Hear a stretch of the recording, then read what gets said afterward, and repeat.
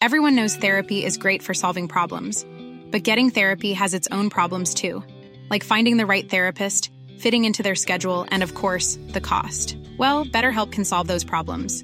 It's totally online and built around your schedule. It's surprisingly affordable too.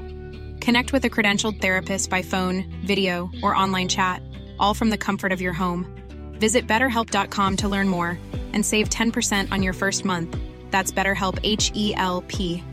Burrow is a furniture company known for timeless design and thoughtful construction, and free shipping, and that extends to their outdoor collection.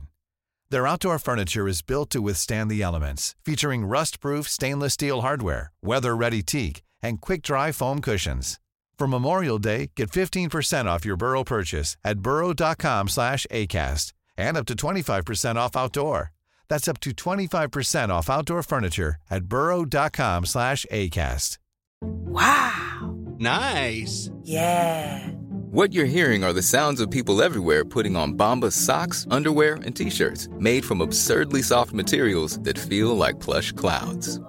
Yeah, that plush. And the best part? For every item you purchase, Bombas donates another to someone facing homelessness. Bombas. Big comfort for everyone. Go to bombas.com/ACAST and use code ACAST for 20% off your first purchase. That's bombas.com/ACAST. Code ACAST.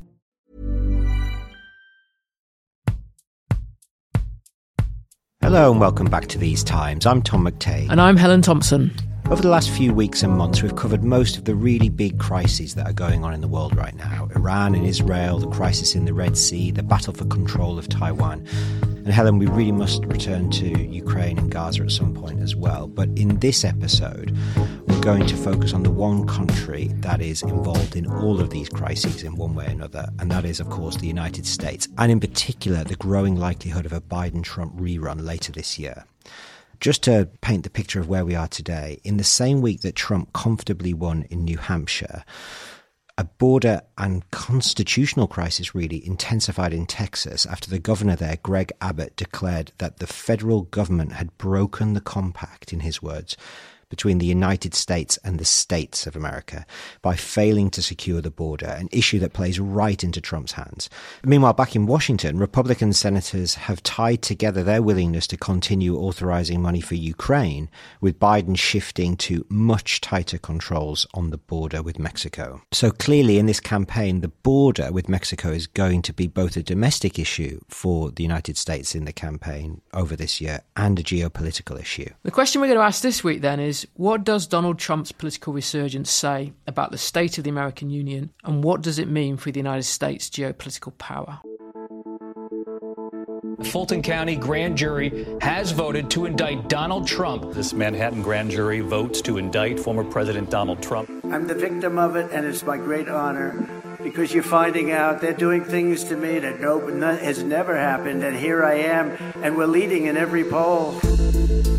Migrant encounters reached an all-time high in the month of December at more than 302,000. We need to let Greg Abbott do his job, which is to put up the razor wire. I stand with Texas. We've got to secure this border. Today, the Justice Department is announcing significant enforcement actions against the largest, most violent, and most prolific fentanyl trafficking operation in the world. The great silent majority is rising like never before.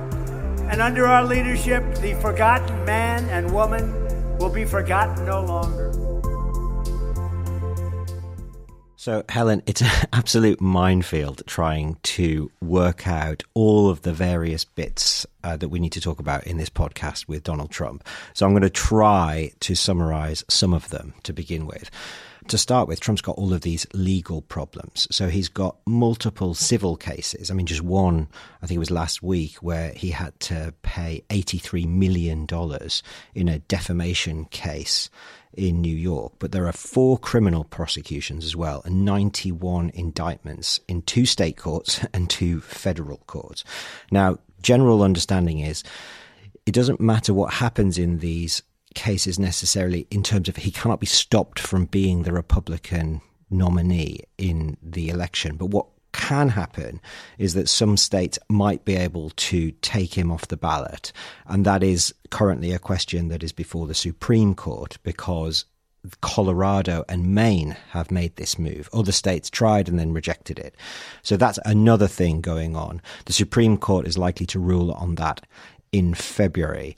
And then you've got the politics that we briefly outlined there at the start. So you've got this big issue of on the border with Texas and Greg Abbott essentially trying to enforce the border himself using his state powers as the governor there, using state troopers, and this being challenged in the Supreme Court, and the Supreme Court ruling against him in a case that's actually quite complicated, very narrowly, 5-4. But he has said he's going to continue fighting this. He has the support of almost all of the other Republican governors who seem to be willing to support him in this effort, and of course of Trump himself. So this is both a border and a migration crisis, as we might even understand it in the UK or in Europe, but it's tied into a broader constitutional crisis that is very complicated, and then tied again into this wider geopolitical crisis because of what we discussed at the start, the Republican senators refusing to sign off more aid until Biden moves and really imposes much tougher controls at the border.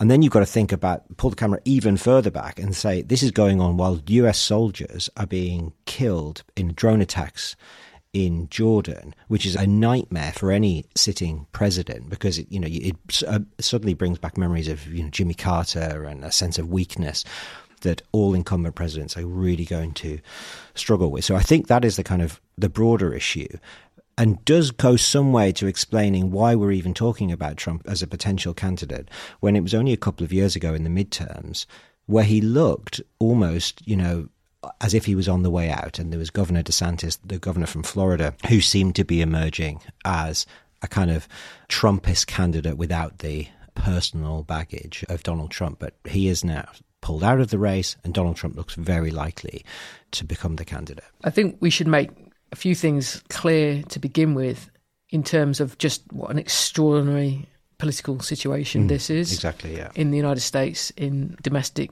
terms. You cannot, I think, find an election where you have the front runner for one of the party's nominations, and as you said, highly unlikely now, politically in electoral sense, to be defeated for that nomination. And I think if he were to win in the South Carolina primary coming up against Nikki Haley, that would really be the end of her candidacy, given that that is her home state, facing this multiple set of legal cases, some of which are scheduled at least to go to trial this year. Yeah. So that's about him, and that they're tied directly in two cases, the ones that are being prosecuted by the Department of Justice against what happened in his presidency. Yes. So both in terms of the removal of documents from the White House when he was leaving office, and in terms of election subversion and his attempt to remain in power in January of 2021. And obviously that legal case is tied to the reasons why in Colorado and Maine there have been these moves to remove him from the ballot. Yeah. Because they say because of the events around the 6th of January of that year, then he is disqualified because he's essentially broken the oath of office.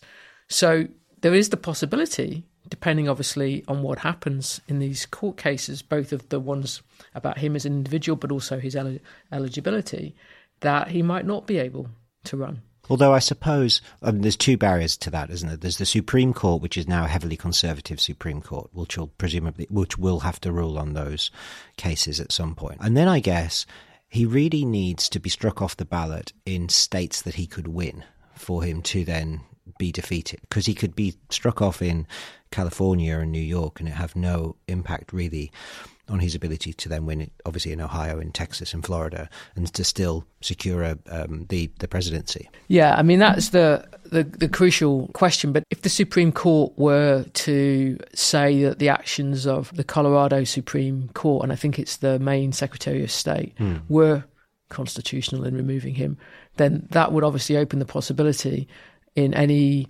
Republican-dominated state that don't actually want him on the ballot. And this is the point, I think, when you start to get into completely unknown political territory. And I think it gets to the question that in a way we're like trying to answer here, which is like, how is it that he has been able politically to come back? Yeah, exactly. Why are they still choosing him? Because we've got what happened in the act of leaving office, where, whatever way you want to look at it, he discredited the presidency. He tried to end he tried to stop the certification process for the election in the US Senate, acting against his own vice president. And then, as you said, Tom, is that if we go to the midterm elections in 2022, pretty much all his hand-picked candidates, so to speak, whom he backed, did pretty badly. Yeah.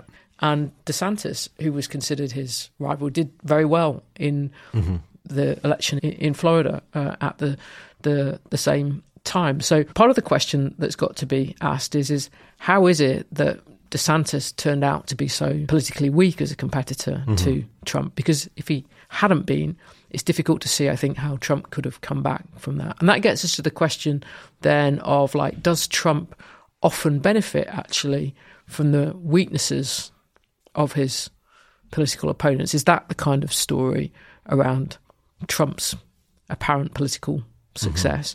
Or is there something structurally working out about American politics in which Trump is the symptom of these structural forces, so that he doesn't not go away because he's Donald Trump, but he doesn't go away because the big questions that have caught up in him somehow won't go away? I've got to say I lean to the latter much more, because I think he partly makes some of these candidates appear weaker than they should be. I mean, DeSantis is a pretty successful governor of Florida and looked formidable at that point, and has since just wilted in the sort of the Trump gaze. I mean, Trump is relentless in his abuse of any candidate that comes close to him. It was the same when he secured the nomination the first time in 2015-16, where he's just making these other Republican candidates almost that some of them looked like they were going to cry on stage. I remember in some of the debates, and they just wilted away. He started with, I think it was 1 or 2% in the polls, and then it was the debates that saw him take off. So there's certainly an element of, celebrity and character that appeals to enough people in the Republican Party that makes these other candidates appear weaker, Jeb Bush and then all the candidates today, but also the Democratic candidates like Clinton. Because I guess you can look at her as a deeply flawed candidate for the presidency, but she was also a formidable candidate as well, in that she was experienced, she had the backing of the Democratic Party. So I suppose my instinct, and I don't know what yours would be, my instinct would be that it's too easy to put it all down to contingencies. There is something, both in Trump, the person, the politician, and something deeper that he did on in the issues that he went with, whether that was border issues that he was talking about in the run-up to 2016, building a wall and getting the Mexicans to pay for it, and then going after China in particular. Those issues are structural issues in American politics, and they're still with us today. So I suppose he has, in the eyes of American voters, more credibility on those issues in some ways than others who have shifted a bit. I mean, the Republican Party has been dragged into a Trump direction on those issues in particular. I think you can see that he's very good at playing the politics of destruction. Yeah. Against individual candidates. He did it to Marco Rubio with the little Marco name. Yeah. I think it was Sleepy Joe, wasn't it, that he tried against Biden. That didn't turn out to be as successful, but he was very personal in the way in which he attacked Hillary Clinton. Yeah. But you have to say very effective in the way in which he attacked Hillary Clinton, and I think he was over DeSantis. Politics of the playground, too. Nonetheless, leaving that aside, I think you can say that he latched on to a set of issues that have persistent resonance in American domestic politics and are actually tied in different ways to America's position in the world, which we'll perhaps talk in more detail about in the second half. And I would say it was the border with Mexico, it was China, as you say, and it was the Middle East. It was the attack on forever wars. Now, I think that what's interesting on the China question was you can structure, as I think I've said before, the 2016 election as a confront China candidate in Trump versus a confront Russia candidate in Hillary Clinton. Yep. And what's interesting is you end up with a presidency and subsequently that turns out to be confront China and confront Russia. But what's then striking about that is that Trump was actually in what came to be the centre ground where confront China was concerned. And that I think then has consequences for how we understand what Biden has done in his presidency and why I think there's still a space for Trump, despite what Biden has done, in that Biden completely embraced the confront China. In fact, in a number of ways, I think you could say that Biden's policy on China has been tougher than what Trump's was.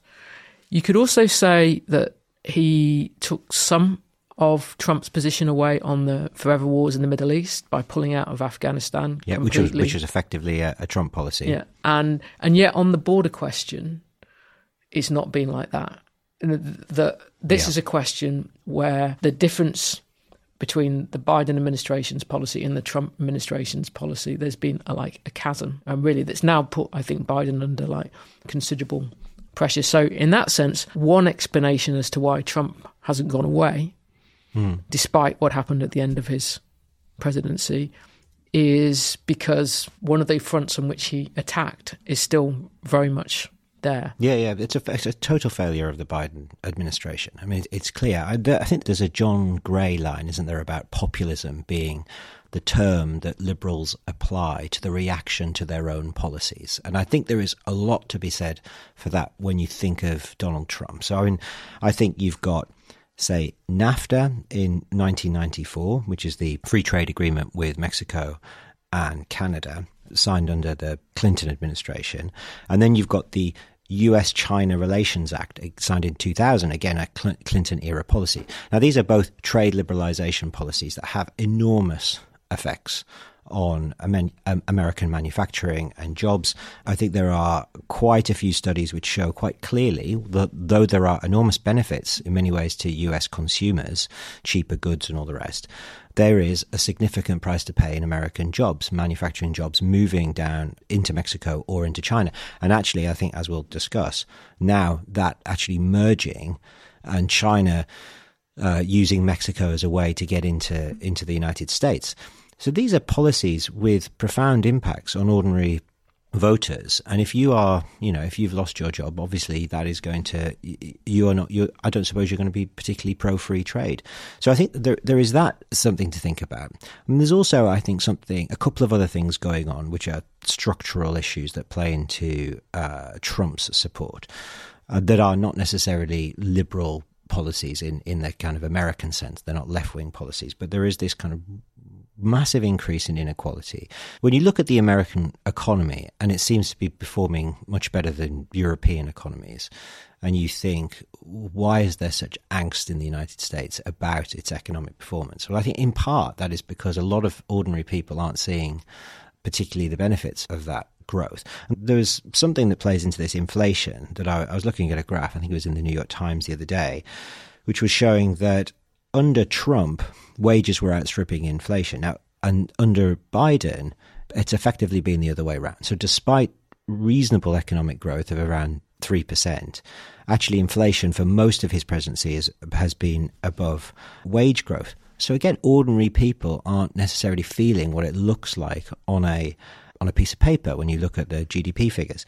I think lay on top of that both the free trade and the inequality factors here with immigration, and what is a really quite remarkable increase in immigration, both legal and illegal, over the past 30 or even 40 years now, where it's really changing the demographic makeup of the United States, which I think some of my old colleagues at the Atlantic argue that is at the heart of the partisan divide. Why it's hardening so much is this sense that the formerly white majority in the United States are seeing the country change demographically and are reacting to that.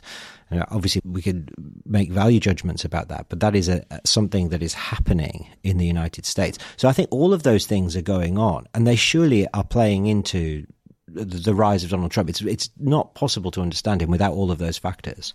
No, I think that's absolutely true. I think, though, that once we move from like the 2016 election and we set aside the way he was able to attack Hillary Clinton's weaknesses and the structural forces that we've been discussing, and then we move on to what happened in 2020 and the aftermath of that for now, we've got to bring in something else, which is the Trump presidency itself. And the way that it ended. Because I would still suggest that back in 2016, you might well have expected any Republican candidate to have won the presidency, particularly perhaps against Hillary Clinton. That if you look at the results in the election cycles after the 2008 election, with the exception of the presidential election in 2012, the Republicans were generally doing quite well, and the Democrats were generally doing quite badly. And one of the issues that was central to that was their healthcare reform issue. And I think you can explain why the Republicans were not able to exploit that in 2012, in that in nominating Mitt Romney, they picked the one candidate who wasn't in a position because of his own policies when he'd been governor of Massachusetts, really to run with a healthcare reform issue. So in that sense, there's something really very disruptive going on in that it's Donald Trump who wins as a Republican candidate, or a nominally Republican candidate, shall we say, in 2016. But there's also a way of just telling it in a bit more conventional partisan terms about election cycles and where that they had been going. But if you then move to now, you've got something I think rather different, and which is that the election and Trump's ability to succeed in the Republican primaries is much, much more about Donald Trump himself. And he is clearly putting, in a way, at the centre of that, the idea that he is coming back for, if you like, in his mind, a kind of reckoning about what happened in the 2020 election. And at the same time is his very behaviour in that election and the aftermath of that election is then extremely motivating on the Democratic side, because many people see this as a great threat to the American Republic, that somebody who behaved as he did is now a presidential candidate again. And that's where these challenges to get him off the ballot are coming from. But I think that what is becoming quite clear, particularly in the events of the last few weeks around in Texas, that on the one side, that you've got Trump being framed quite understandably as a threat to the Democratic Republic. And you've got Biden being framed as a threat to the American state itself. To the idea of there being a state because of there being, in many people's minds, no border. And or at least an unwillingness of the federal government to defend that border. And again, I think to have both these narratives in play, like the threat to the Republic and the threat to the state, again, you find, I just can't think like what the parallel election that we could draw on to that is. And because Trump is very willing to talk in pretty brutal, dramatic language about what he would do in terms of dealing with the border question, including using force against the drug cartels in Mexico. And the fact that, in part, I think, because the border looks like such a good issue from the electoral sense, from the Republicans' point of view, that you've got these Republican governors, all I think, but except for the Republican governor of Vermont, willing to back Texas. You've got this constitutional crisis coming to the fore, which really just divides, if you like, the core red states from the core blue state. And it is a mirror of this increasing partisan divide that I just mentioned earlier. There's a great piece, I mentioned it before, in The Atlantic by this guy called Yoni Applebaum, who talks about, effectively is America coming to an end, and tries to dig into this increasingly hard divide. And not just between red states and blue states, but between Republican and Democrat supporters. He has this figure that I think he was in the 70s. Something like 5% of Democrats or Republicans would say that they would be unhappy if their son or daughter married a person from the opposite party. And that's up to something like 50% now. And it's because of this kind of mentality divide, I guess, that says, how could you possibly vote for Donald Trump? He's a legitimate threat to the Republic and to democracy. And I think there's some validity in that. And then looking at the other side and the mentality of the other side saying, well, how can you vote for Joe Biden? He's just refusing to deal with what is evidently a crisis on the border. And I think I often miss this until I start digging sort of back into American politics. The scale of the fentanyl crisis that we'll turn to in the second half, that is just extraordinary. And the scale of the disorder in Mexico. So it's not just that, like Calais and Dover, where there is a sense of lawlessness that the British state is not able to control its borders. This is on a scale that is just far beyond that, and with a state that doesn't appear to be in control of a large section of its own territory. So this is just something that I think is hard for us in the UK to quite comprehend. The numbers are extraordinary as well, aren't they? I think was it 250,000 crossings a month? And that was the figure for December, which was the record that ever been in for 1 month since the data had been collected anyway. Right, and then that's illegal crossings, but I think legally America takes in something like 1 million people a year. So you have got a vast demographic change going on top of this drug issue and illegal migration issue. So they're all obviously, they're linked together in the political debate, but they are separate questions.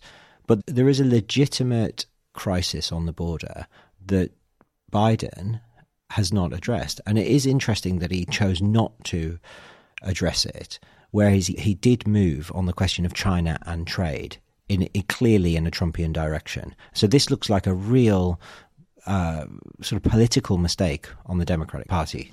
You have to add into this the electoral calculus from Biden's point of view, and then look at the coalition that he put together in order to win in 2020, which was very dependent upon turnout. It had to be, because Trump actually increased the absolute number of votes that he got in 2020 compared to 2016, which is pretty unusual for a sitting president. So the defense against Trump is like turn out the Democratic vote absolutely as high a rate as possible. Not necessarily, I mean, obviously Biden did take some Trump voters away, but the fundamental thing is about the mobilization of turnout and then keeping that coalition together. And in that sense, Trump himself acts as an asset for the Democratic side because he drives his opponents to turn out. But I think if you look at the position that Biden is now in, and this gets us onto a little bit of territory we're going to talk about in the second half, about how the Ukraine issue and the border issue have got tied together. And you look at the concessions that Biden has been willing to make to the Senate Republicans in trying to construct a deal. And he has been willing to basically abandon quite a bit of his border policy since 2021, when he pretty much dismantled most of what Trump had put in place as the border policy. This has brought a tremendous amount of criticism within parts of the Democratic Party, including one of the senators from California, and criticism about the fact that in the negotiations the Hispanic caucus haven't been represented. So actually Biden's shifting in the direction of saying, okay, we need to reach an agreement with the Republicans about the border, is in part a political liability for him too. And I think what we can see from this is the way in which actually the whole politics of migration, the whole politics of the border has been reshaping in ways which I think fit what you've just been saying. American politics, perhaps since the 90s, certainly I think during the first 2 decades of this century. I think what's different, and this is what we're going to turn to after the break, because I don't think you can quite see this in the way in which the border was the issue for Trump, or Trump used the border issue in 2016, is the relationship of this to America's geopolitical position in the world. This is partly about Ukraine, as we've already said, because of the negotiations in the Senate. But as you've hinted at already, Tom, it's also about the China question and the way in which actually via the present constitutional and political crisis around the border, that a set of American geopolitical choices have come together. Yeah, just as you were talking there, Helen, it did make me think that when we're thinking of Biden himself as a politician, he's obviously got these real strengths, and some of them, ordinary Joe, middle class Joe, he was able to defeat Donald Trump. No mean feat at the last election. But when we did our episodes on Joe Biden, we also talked about how he shifts as a politician. He finds the center of the Democratic Party and he kind of locks in there. And that's been how he survived over the years, from being an anti-busing candidate in his early years to being seen as a progressive towards the end. And I think on this question of migration, I was looking at some polls and they were showing how migration, being tough on migration, actually became less popular under the Trump presidency as voters reacted to the president. So there's also that going on, that voters react to the incumbent president. But what they seem to have done is that Biden responded when he came in to this, the unpopularity of Donald Trump's measures on the border, and liberalized the rules at the border. So in part exacerbated the crisis that is now costing him potentially. I mean, The Economist this week suggests that this crisis on the border is going to cost him the presidency. So this ability to shift has been his political strength. But shifting in the wind like that and not seeing the potential consequences of his liberalization policies and the bind that he now finds himself in, as you say, what is in it for the Republican Party to now fix this for him, in a sense? Well, I think that this is where we get us to what we want to talk about after the break, is because the Republican Party is itself, in this congressional level, pretty divided about what to do about it, because it has to make hard choices now. Like, how much importance does it attach to the border, and how much importance does it attach to funding Ukraine? And it's how these two questions have got put together, and then their relationship to China, that we're going to turn to after the break.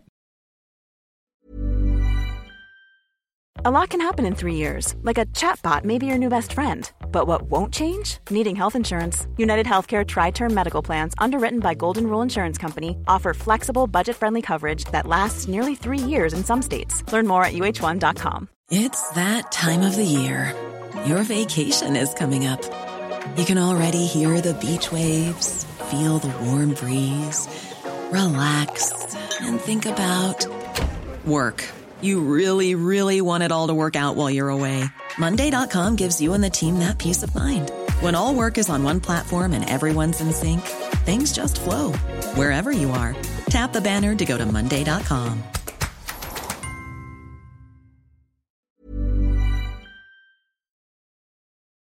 Welcome back.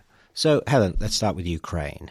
So in November, I think it was, the Senate, the Republicans in the Senate unanimously agreed with this policy of tying further aid to Ukraine, further military aid to Ukraine, with tougher controls on the border. And they did so unanimously. Even Mitt Romney was going ahead with this, one of the most forceful critics of Donald Trump left in the Republican Party. So this was something that was not necessarily controversial.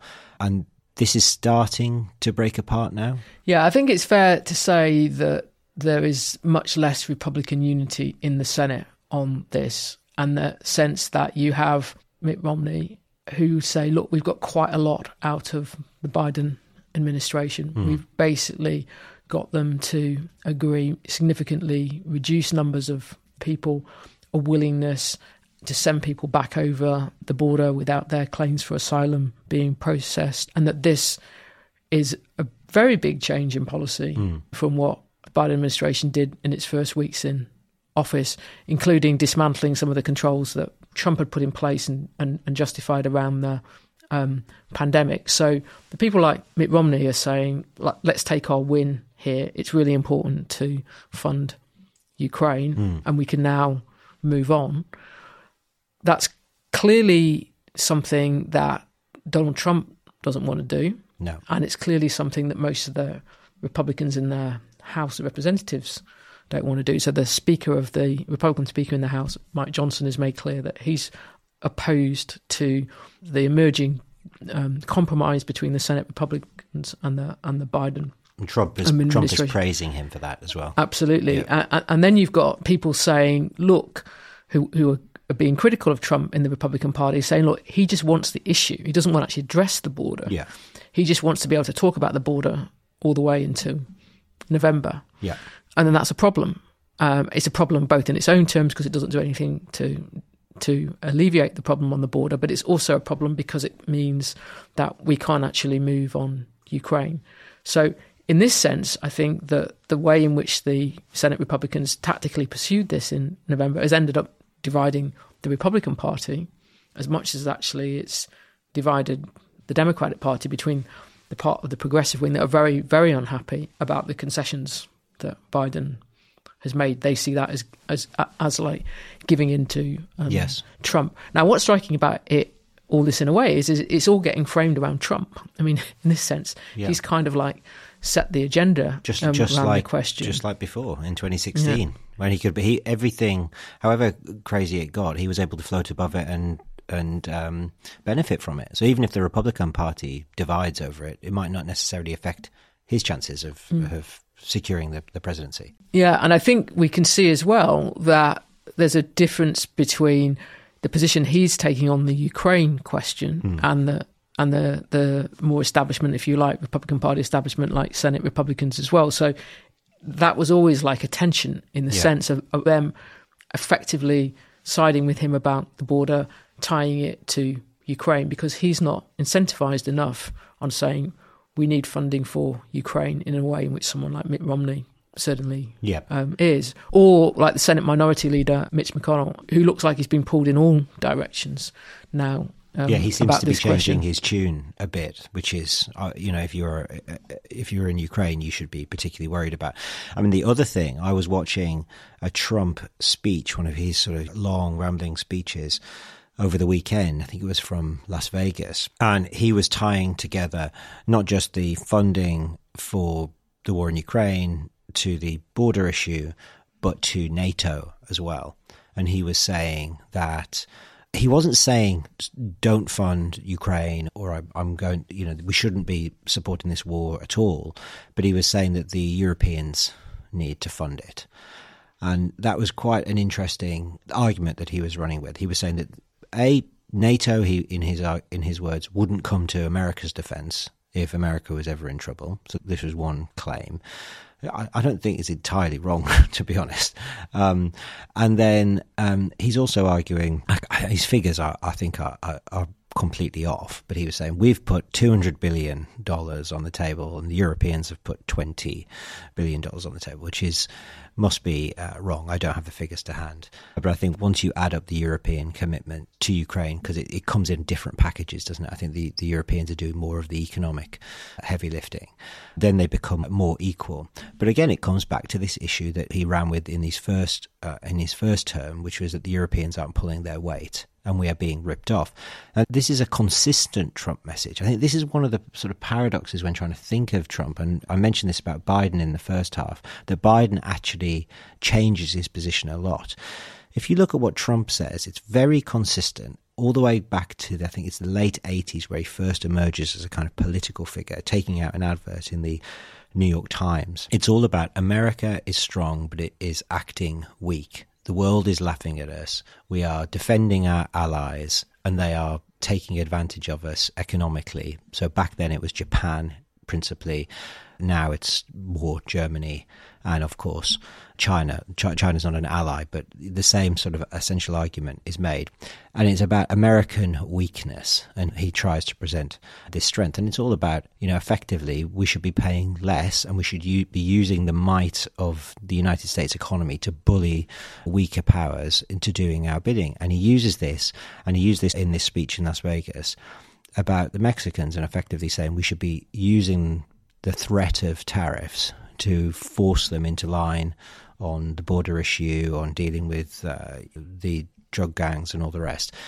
And that is effectively his policy, and you can see why it might appeal to people. Because we're going to turn, obviously, to the question, as we said, of like China's role in relation to this. But just on pushing your line of thought, though, on Ukraine and the consequences then for European choices of this impasse in Washington, is I think you can say that in the early weeks when it became clear that the Senate Republicans were tying Ukraine funding to the border, that the expectation was, and clearly Zelensky had this expectation, that this was just a kind of like a temporary problem that would go away. Mm-hmm. And there was an expectation in quite a lot of the commentary, actually, in the United States itself, or some of the media commentary anyway, that a deal would get done by Christmas. Mm-hmm. And that this was just sort of internal Washington politics and that the usual compromises would be made. Mm-hmm. But here we are at the end of January, and that isn't what's happening. Actually, the internal Republican congressional position the weaknesses of that have been exposed. Now, that pushes the European Union in deciding, well, indeed the UK for that matter as well, but you can see it clearly in what's going on in the European Union, into harder choices. Mm-hmm. Because now for Ukraine to continue to be supported, the European Union does have to do more, or the European Union plus the UK has to do more. And now we've got reports coming out, we're talking on like Monday morning, they seem to came out over the weekend, that actually that there are people within the European Union who have got plans for how effectively to punish Hungary if Hungary doesn't get on side this week with authorising more support for Ukraine. So you can already see, I think, the cumulative consequences of all this playing out like on the European side. The European choices have got harder, and obviously Ukraine is more directly relevant for the European countries than it is for the United States, where there's an Atlantic Ocean separating. That literally is what Trump said in his speech. It matters more to them, but we're paying more. But you can see then how, as I say, that already there just are implications to this impasse in Washington for European countries about what to do. And at the same time, I think, is that it's still, though, pretty hard for the Biden administration and those in Congress that want to support Ukraine to see like what the way out of this is, because it would look like the Biden administration is getting close to the limits of what it can offer to the Republicans in changing its border policy that doesn't really deeply divide the Democrats in Congress. So it's not just a question on the border and the relationship to Ukraine of like Democrats versus Republicans and Trump's position as the leading candidate for the Republican nomination. It's the internal conflicts within both parties. Yeah, I guess it's a conflict. I mean, they pull the camera right the way back out and you think, okay, with Ukraine and the border, should the two issues be tied together like this? Is that reasonable? Is that moral? Is that sensible for the United States' power in the world? But you can also just think of it as, America's responsibilities in the world and the scale and the size of its power and how costly it is to continue that, to maintain that power, to maintain supporting countries in Eastern Europe, in Asia, in the Middle East, all of those responsibilities, they're enormous. And we, as we mentioned at the very, very beginning, 3 US soldiers killed in Jordan from an attack from Iranian-backed militias, by the look of it. The enormous bill, in terms of the number of dollars required to prop up Ukraine.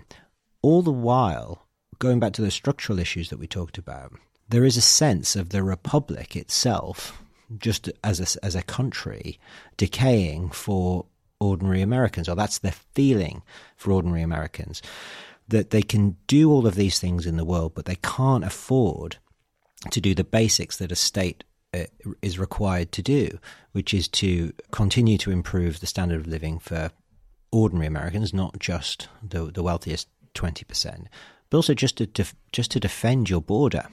And that border crisis, that inability to manage that crisis, it's reasonable because it's true to link the two together, because there is a sense that the United States is not doing that basic job, but it is maintaining this kind of vast empire. Yeah, I mean, I think that you can see how the politics of this have become really hard in relation to Ukraine, because the framing, like that is Ukraine, has been invaded by Russia. The framing that Biden's been keen on is to turn Ukraine into a kind of like symbol of democracy, and that this is a democracy versus autocracy war. And for that reason, it's very important that the Americans and indeed the Europeans back Ukraine. But you can also see why saying that, making that argument at the same time as it looks like there's chaos on your own border, and that you, the federal government, are impeding, in a certain mindset, the efforts of the Texan government, which is the only one of the border states where the governor is a Republican, to control that border, that is a politically pretty difficult place to hold. And that, I think, was the bet that the Republicans in the Senate, who don't like Trump, were making in tying like the two questions together, to recognise that if in the medium term you want to carry on supporting Ukraine, then the border question must be addressed, because otherwise the entire ability, you might say, of the United States to engage geopolitically is going to be constantly undermined by this, well, why are we engaging on the other side of the world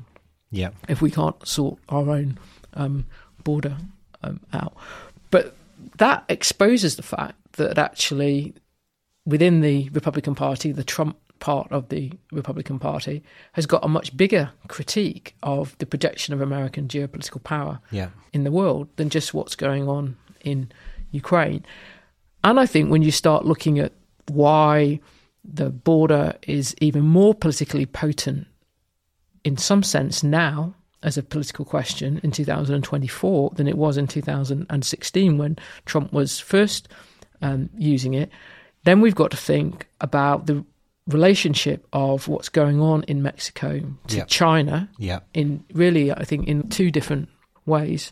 First, that the issue of the fentanyl that comes across the border, where it's produced either directly in China or it's produced from processed chemicals that come from China. And then the Mexican drug cartels are manufacturing it, and it's coming over the border. I mean, there was the beginnings of that by 2016. I think that dynamic really starts probably from like 2014. Before that, the drug cartels were focused on plant-based drugs rather than synthetic drugs, and it looks like they get much more money from synthetic drugs than they did from them. Well, I think it's absolutely terrifying. From heroin.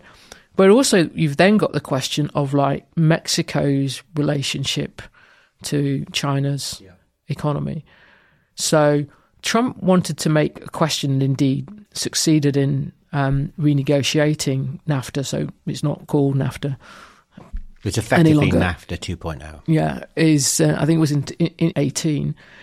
And if you then look at the Inflation Reduction Act the Biden administration passed, as we've talked about before, the geopolitical subtext of that is very much against China, and it gives privileged position in relation to the energy transition to the states which the United States has free trade agreements with, and obviously centerpiece of that is Mexico and Canada. Yeah.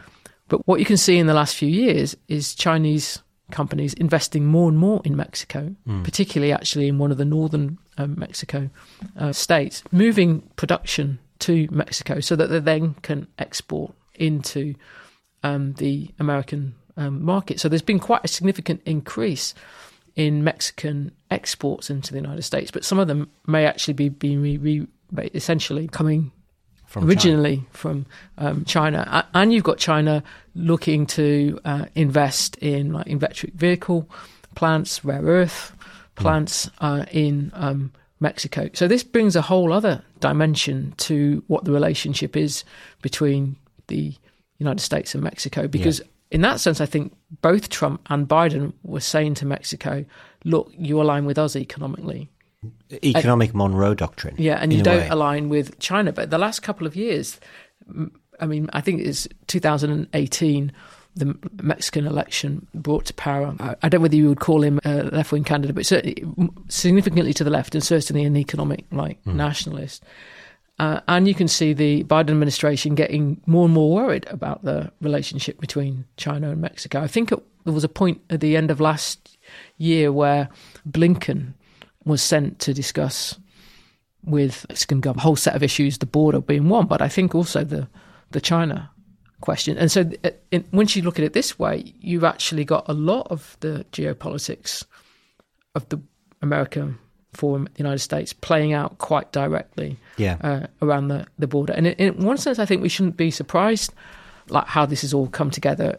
There's a book by a man called Robert Kaplan called Revenge of Geography. And he said in that, Mexico must play a central function in any grand strategy we decide upon. Now, that's quite revealing, I think, because in a way they get into Mexico by accident, but you can see where that thought is coming from when you now look at the fault lines that are being played out across the Mexican border. There's almost like concentric circles, isn't it? So you have this NAFTA agreement, the original NAFTA agreement in 94, and then you have the China trade agreement in 2000, and then its entry into WTO in 2001, and how those overlap and how you can start to tighten the NAFTA agreement as Trump did. So, I mean, if you think about some of when you think about protectionism versus, free trade, and Trump is labeled as a protectionist, I think it's clearly far more complicated than that. And so Trump's renegotiation of NAFTA, he negotiated more access for American farmers basically into the Canadian market. And I think there was this one interesting change where cars must have 75% of their parts manufactured in the NAFTA countries to qualify for the no tariffs. So what they're effectively doing is then trying to pull apart those concentric circles that have been formed. So you don't have China then flooding Mexico with its goods that then just come up into the United States. I don't personally see that as a protectionism versus free trade issue. I mean, that seems like a sensible policy of the type that Biden would follow, and in fact make much harder in his economic policies, the Inflation Reduction Act, which I think some people describe as the most important economic act in our lifetimes, in the effect that it's going to have, sort of almost acting like a magnet, binding American allies back to the United States rather than drifting off into China's orbit. So I think there's much more going on here. And the way you were talking about Mexico there, Helen, it made me think about Ukraine, in that if you look at this border geographically between the United States and Mexico, then it's quite porous, isn't it? It's very hard to see how you properly defend it. So it clearly is a threat to American national security, just in terms of what do you do about that border, in the same way that the Russians think about Ukraine and think about its security because it doesn't have an obvious geographical border facing into Europe. I mean, I think that the whole issue of the US-Mexico and the nature of it in a geographical sense, I mean, we need to remember it's nearly 2,000 miles long. Half of it is the Rio Grande River and half of it is the desert. Yeah, it's extraordinary. It's an extraordinary border in the world, both in a geographical sense, but also because of the standard of living differences on either side of it. Once you realise how much control on the Mexican side of it in much of that territory that the drug cartels have, it wouldn't, I think, be going too far to say that in some sense that the United States has a border, not in part of it with Mexico, but with territory that is the equivalent of being controlled by warlords, in terms of, if you think about the drug cartels in that sense.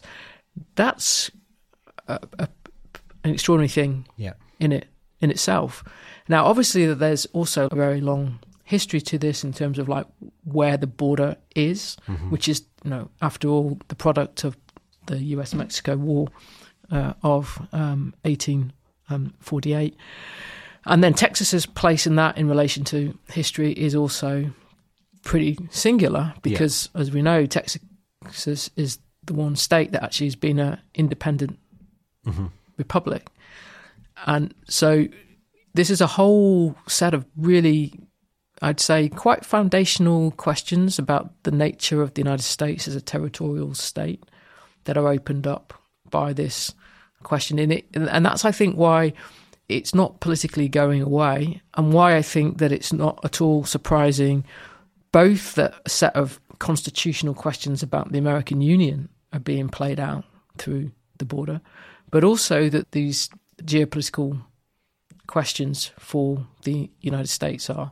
And it kind of raises the question, which I think the sentence of Kaplan's really helped get into some focus for me, is it's like there is an additional, if you see what I mean, existential question for the United States in a geopolitical sense, I mean by that. We've talked about there being a front in Ukraine in relation to Russian power, a front around Taiwan in relation to Chinese power, a set of fronts in the Middle East in relation to Iranian power. But there's also, in that sense, a front for the United States itself on its own border that is fundamentally bound up with its domestic politics. And the way in which I think that China has become more economically influential in multiple ways in Mexico than was previously the case is an indication of the way that these questions are increasingly not separable from each other. And if you actually brought Venezuela into the picture, from where a lot of the migration is coming from, then you would bring the relations between the Iranian regime and Venezuela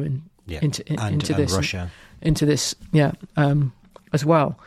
Yeah, I mean, I had not understood that fentanyl was produced or required China's involvement. I just had not appreciated that. I mean, because I think if you are an ordinary American voter, when you are looking at those four fronts that you're talking about, the Middle East, which has become almost a bipartisan consensus that they want to get out, if they could possibly get out, and turn their attention elsewhere. And then the other two fronts of Russia and China. I mean, I think certainly for most people, they would think of the home front with Mexico as being the most impactful on their own lives, if not just walking around cities in California and seeing the scale of the fentanyl crisis there and how it must have a kind of psychological impact on how you see your own country and the kind of the sense of degradation, whether or not the economy is performing well or not, or how powerful you are as a country or not. If you're driving down the street and it's completely full of homeless people and the drug addiction is as rife as it seems to be, then that sense, I think, would be overwhelming. And the questions to do with Ukraine and China become secondary issues. I mean, the foreign policy issues are almost always secondary issues anyway. But I wonder, again, whether it comes back to the most fundamental question for the United States, which is, what does it do with the power that it got sort of post-1945, where it is this singular power in the world? Is being that powerful fundamentally something that a republic can't deal with? It's too powerful, and that you end up being too stretched, your responsibilities too much, the power of the presidency too much, and its ability to act everywhere in the world without bypassing Congress, as we've seen, this kind of the idea of the imperial presidency, and whether it starts to eat away at the ability to manage the republic itself. I would say that that's like overdoing it, and that America is still an extraordinarily successful country in almost all ways. Many of its successes, Britain would desperately want some of it for our own. But it definitely has enormous problems, and many of them to do with this inability to manage the border. It just seems remarkable to me that the Democratic Party have allowed that situation to get this bad, which fundamentally is presenting Trump with his best route back to the presidency, something that they themselves believe is existential, and yet they have played such an important role in exacerbating the problem. I think that's true in a way, but I think you've also got to bear in mind is just like how objectively difficult this border question is, for the reasons that we've talked about it in terms of the nature of it as a border, the length of it, the terrain that it goes through on the desert side, and the fact that if you look like historically, I mean, you could see some sort of parallels, I think maybe from the Roman Empire here. If you have like borders in places where on one side of it much more economically developed, on the other side of it are economically like underdeveloped, these do historically produce crises for... I guess the same will be true in Europe. Yeah, the imperial power, if we're going to use that language, like going back to Rome. So in that sense, I think from a long historical perspective, we would actually expect some kind of pretty difficult politics to be playing out around this question. I think we can see, though, in terms of the question about what kind of contest about foreign policy might emerge through what is going to be this extraordinary election year. And I should say that the Mexicans are also having an election in the middle of this. God, I didn't realise that. Yeah, is that the question of how Mexico is dealt with, thought about as a foreign policy question, I think was going to become quite to the fore, because Trump has made clear, and he looks like he even flirted with it when he was in office, of the idea of military attacks on the drug cartels. Yeah. So this question about where is American military power used, Trump will politicize that in relation to Mexico. And that's why I think it's important to see how the Mexico question, the border question, plays out or connects to, would be a better way of putting it, not only the domestic politics of the US, but these really deep now conflicts about how American power is going to be used in the world. And I think in some ways, if we look at it historically, it's easier to understand it if you think about the United States actually having a set of ongoing strategic weaknesses, rather than thinking about it in terms of the United States being the world's most powerful state. Yeah. And with that, Helen, we should end this week's episode. I found it quite depressing at times, but completely illuminating. We're going to have to turn back to those weaknesses in the American state multiple times over this year, because this is going to be one of the most extraordinary elections that any of us will ever have seen in our lifetimes. And so with that, thanks for listening. Please do follow and like and give us a rating, and we'll see you next week. Thanks a lot. And as ever, this podcast was produced by Ewan Daughtry.